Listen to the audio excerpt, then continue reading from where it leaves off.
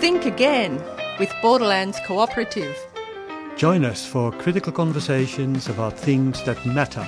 Every Friday at 10 a.m. on 3CR Community Radio. 855 AM on your dial. And on 3CR Digital and streaming live at 3cr.org.au. So together, let's think again about important matters affecting us, like economics, politics, education, health, climate, and what we can do about it all. Welcome to Think Again, a program presented to you by Borderlands Cooperative, an organisation working for social change for more than 26 years. As per usual, we are broadcasting from the 3CR studio on the land of the Wurundjeri people of the Kulin Nation. I'm Jacques Boulet. And I'm Jennifer Burrell.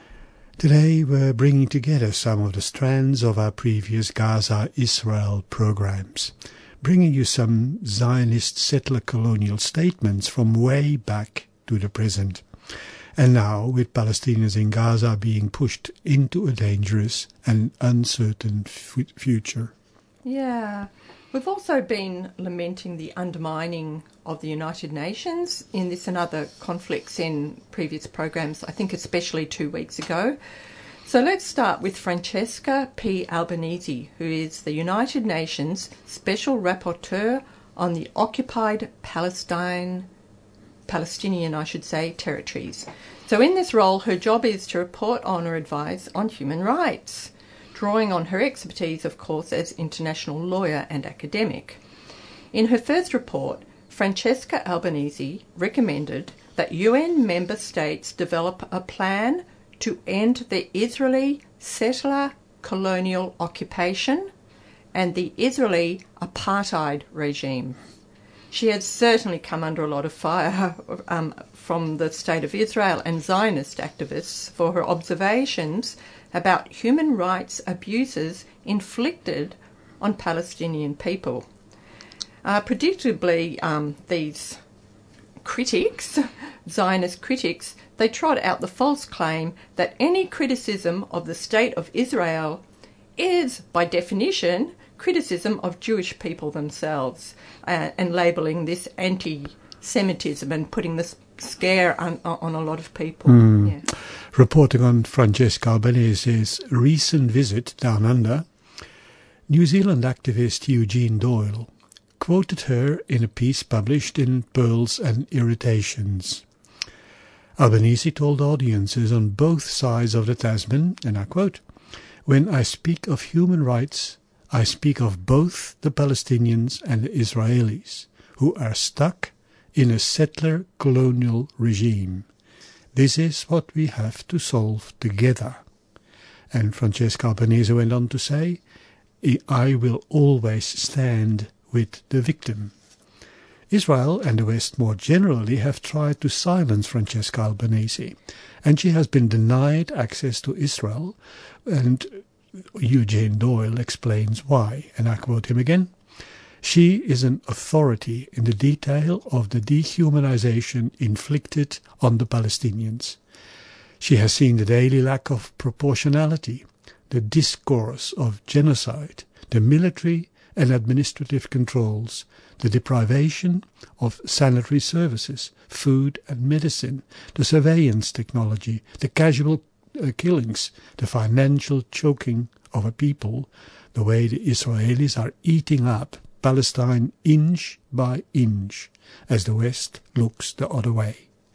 In short, more than most people, she understands the structural system of oppression that is denying the Palestinians the right to exist as a people, culturally, economically and politically. She is a humanist and the exact opposite of an anti-Semite." End of quote.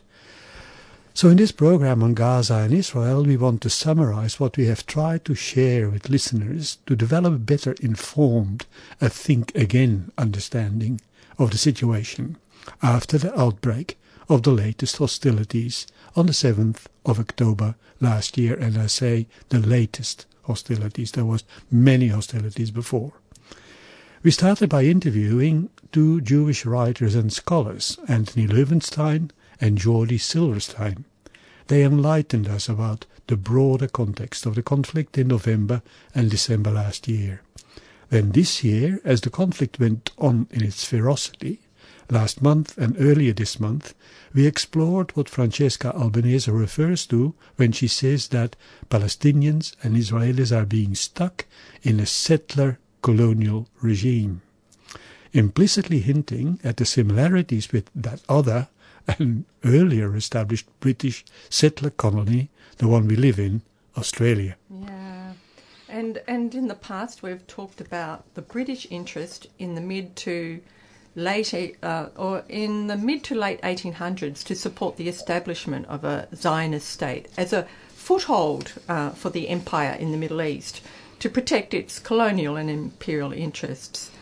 And then came the agreement in 1917 between James Balfour, who was the British Imperial Foreign Minister at the time, and Theodore Herzl's Zionist movement.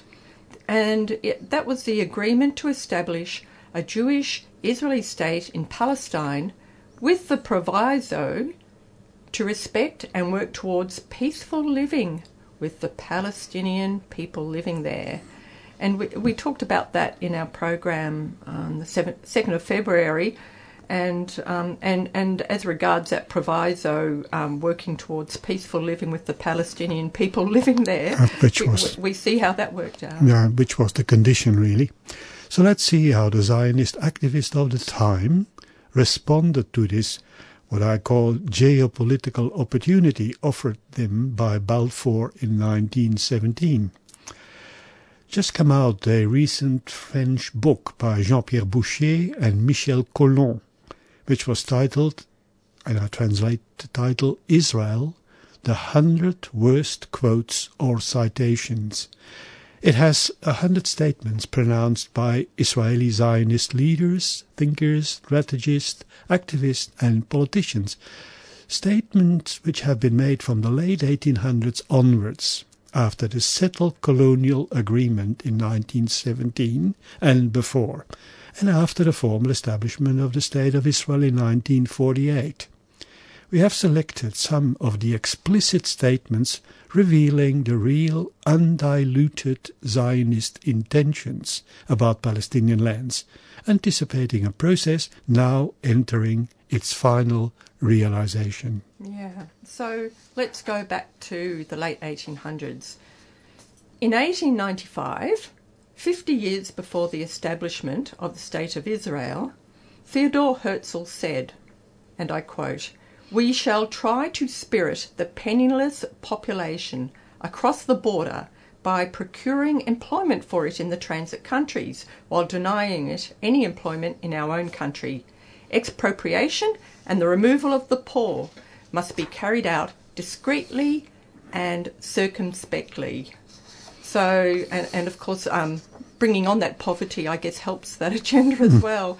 And that was said in 1895.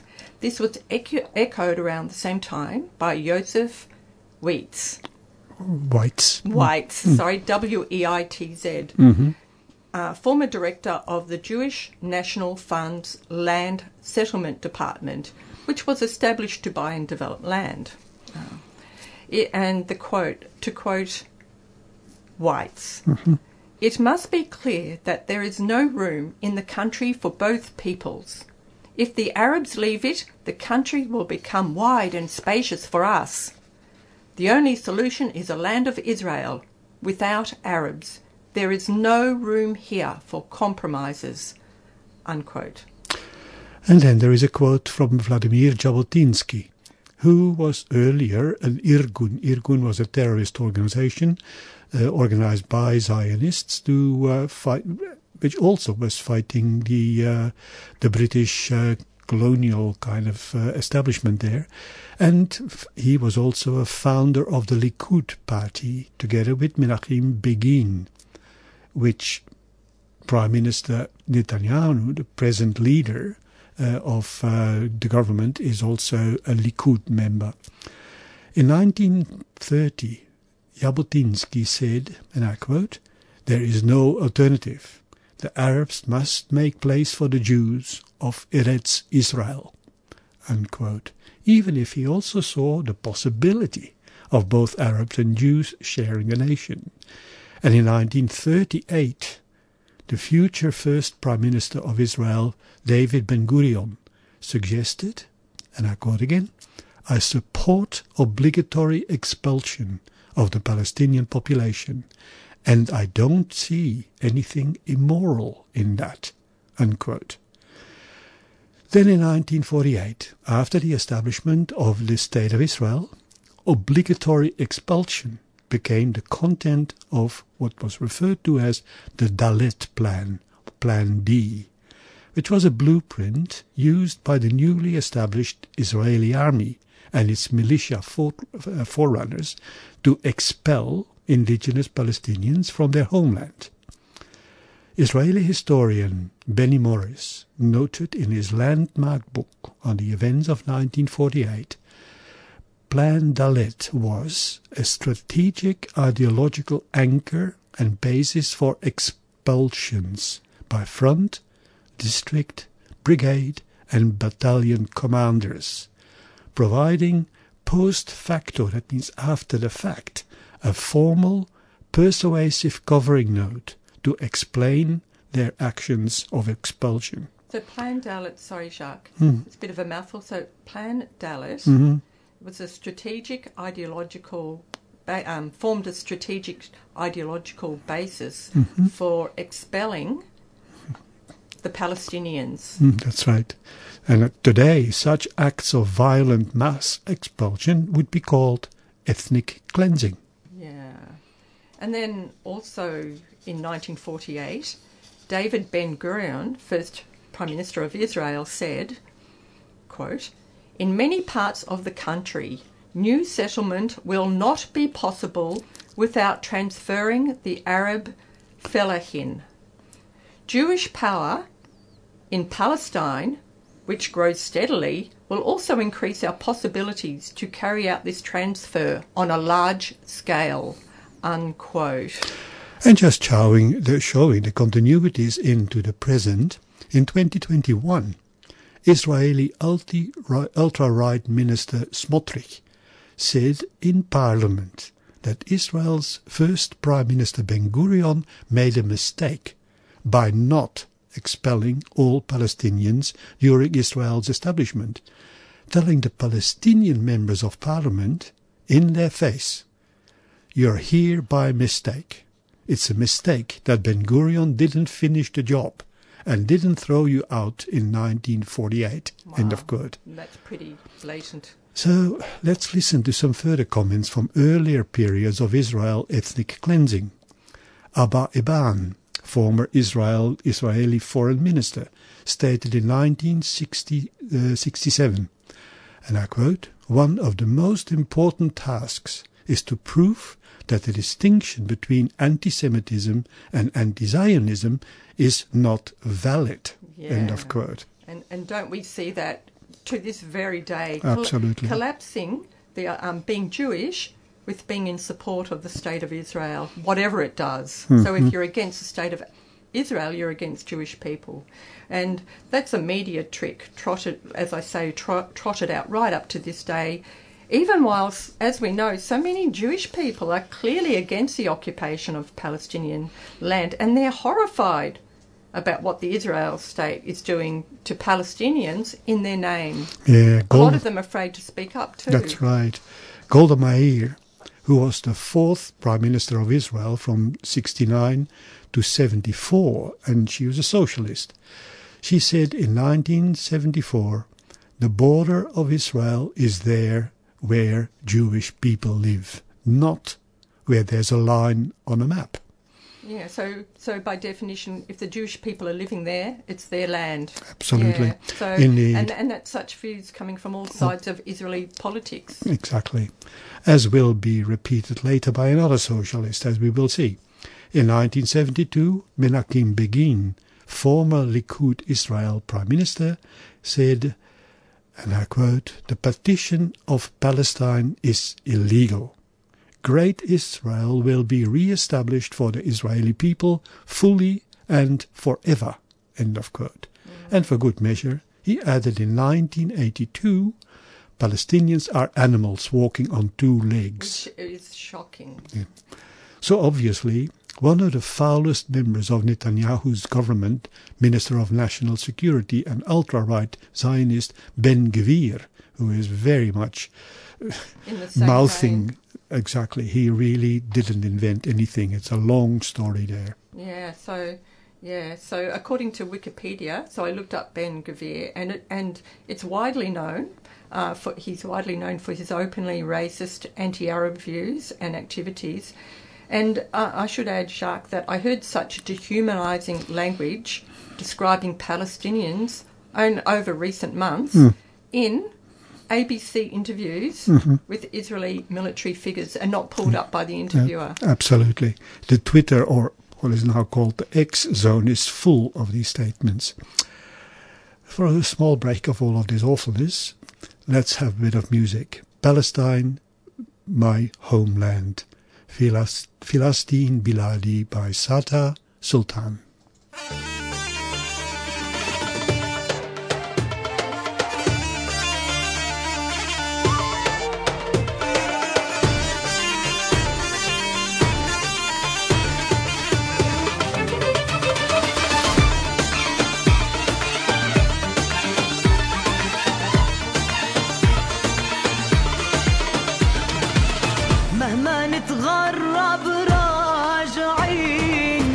ترابك يا أحلى فلسطين في قلوبنا شوق وحنين ما بننساكي ثواني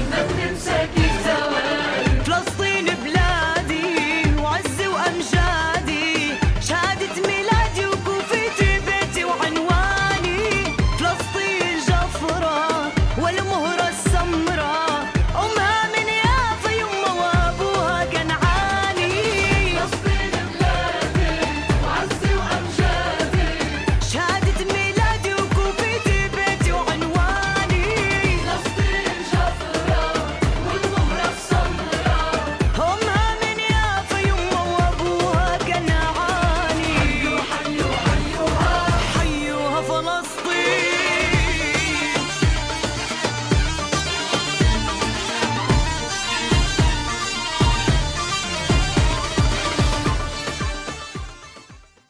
You're listening to Think Again on 3CR Radio, 855 AM on your dial, and streaming live at 3cr.org.au. Today we're talking about the dire situation in Gaza again.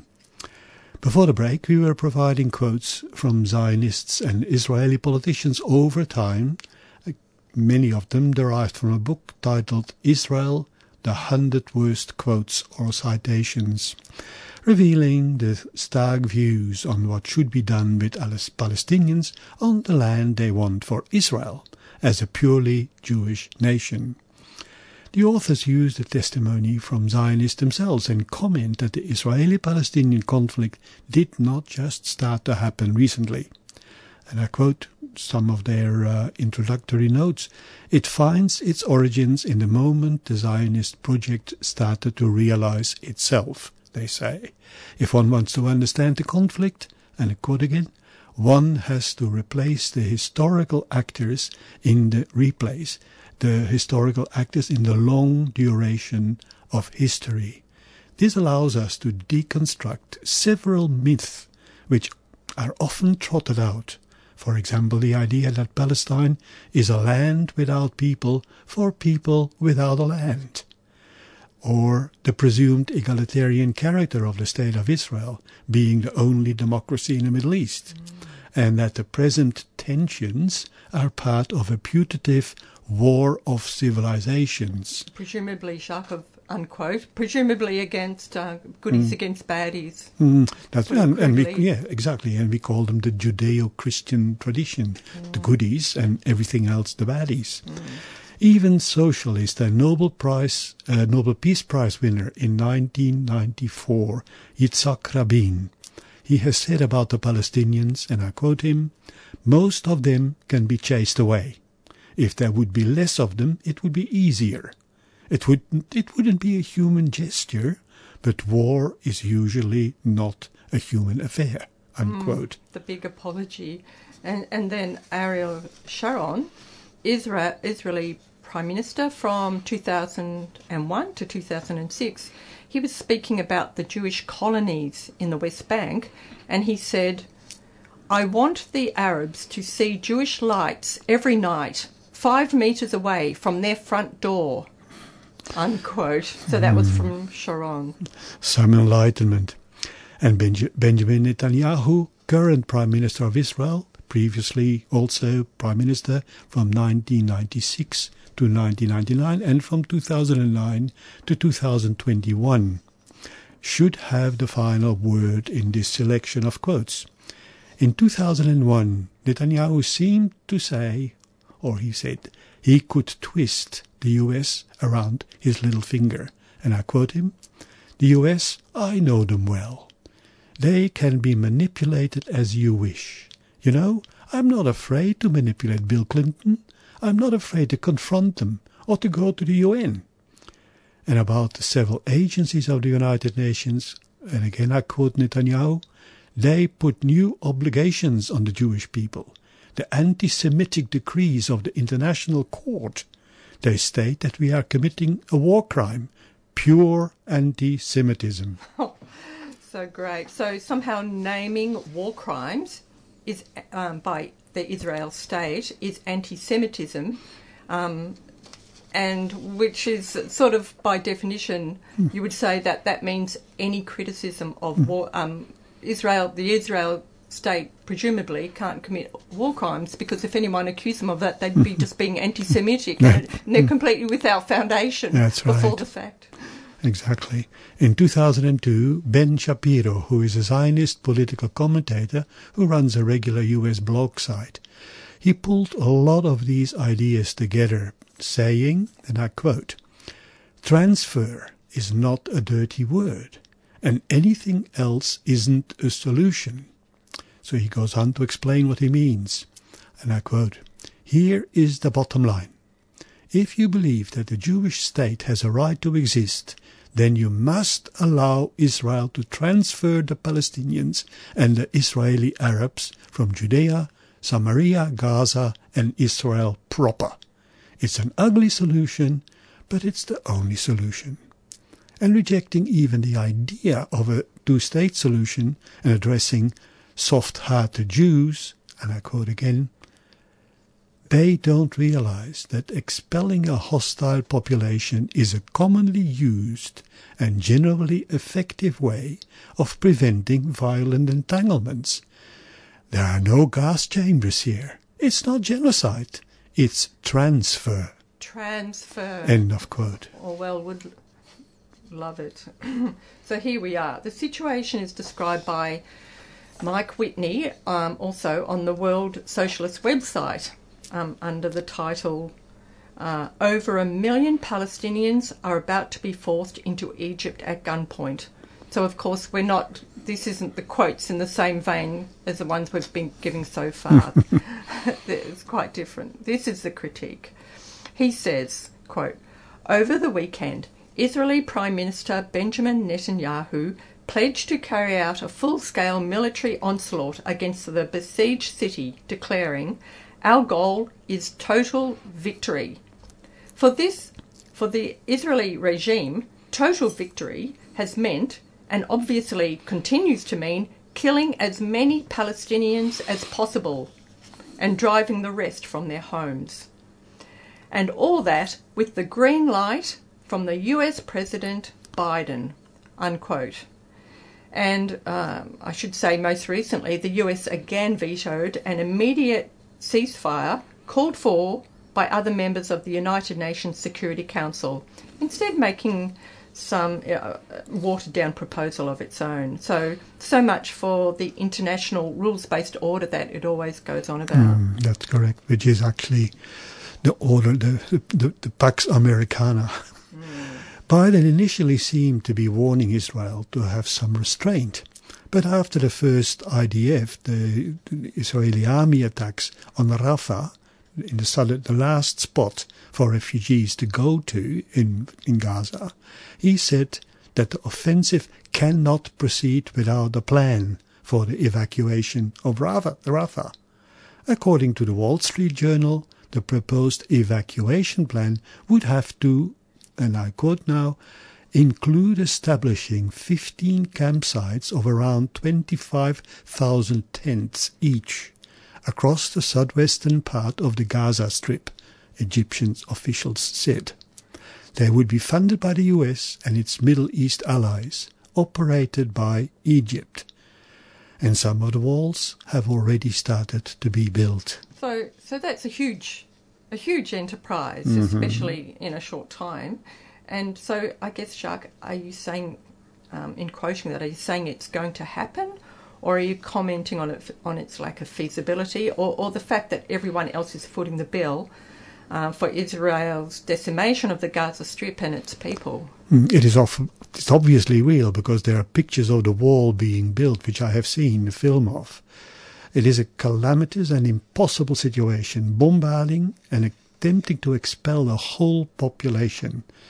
Although, of course, there were antecedents with the 700,000 Palestinians in 1948 being expelled. The United Nations Conference on Trade and Development, or UNCTAD, they did a report, a preliminary assessment of the economic impact of the destruction in Gaza and prospects for economic recovery. And they conclude, and I quote, "Piecemeal, precarious and reversible measures cannot be a substitute for lifting the blockade on Gaza. The vicious circle of destruction and partial reconstruction needs to be broken." They refer therewith to the about 8 or 9 incursions of Israel into Gaza. And that cycle needs to be broken by negotiating a peaceful solution based on international law and relevant United Nations and Security Council resolutions. Yeah. End of quote. So back to the United Nations. That's and when right. asked whether the United Nations will participate in the evacuation of Rafah, the spokesperson for the Secretary-General, the UN Secretary-General, he said it would not be party to forced displacement of people, adding that there is no place that is currently safe in Gaza. And it's no wonder Israel is not a fan of the UN and would like to act with impunity and without criticism. In fact, Israel doesn't permit UN special rapporteurs to monitor human rights in the Palestinian territories.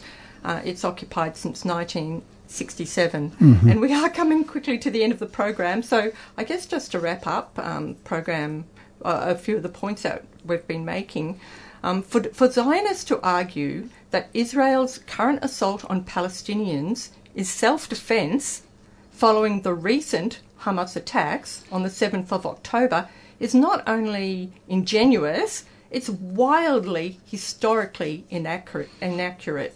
The elimination of Palestinians from their land has been openly talked about and planned for a long time, dating right back to the late 1800s and throughout the 20th century. And we have that in the testimony of Zionists themselves and Israel leaders, which we've been talking about today. And meanwhile, the word, and particularly the Anglo-Saxon world, the Anglosphere, is watching silently and supporting, in a way, whatever is happening in Israel by Israel. Yeah, and I think we might have to skip community announcements today, Jack. Yeah, it looks like it. Thanks for listening to Think Again on 3CR Community Radio. If you want to send us any comments about today's program, you can email borders@borderlands.org.au. And remember, our past programs are available by podcast on a variety of platforms and via the 3CR website, 3cr.org.au. And we will put references and actions you can take to support Palestine on our program page. But meanwhile, please enjoy Milkumana by King Stingray.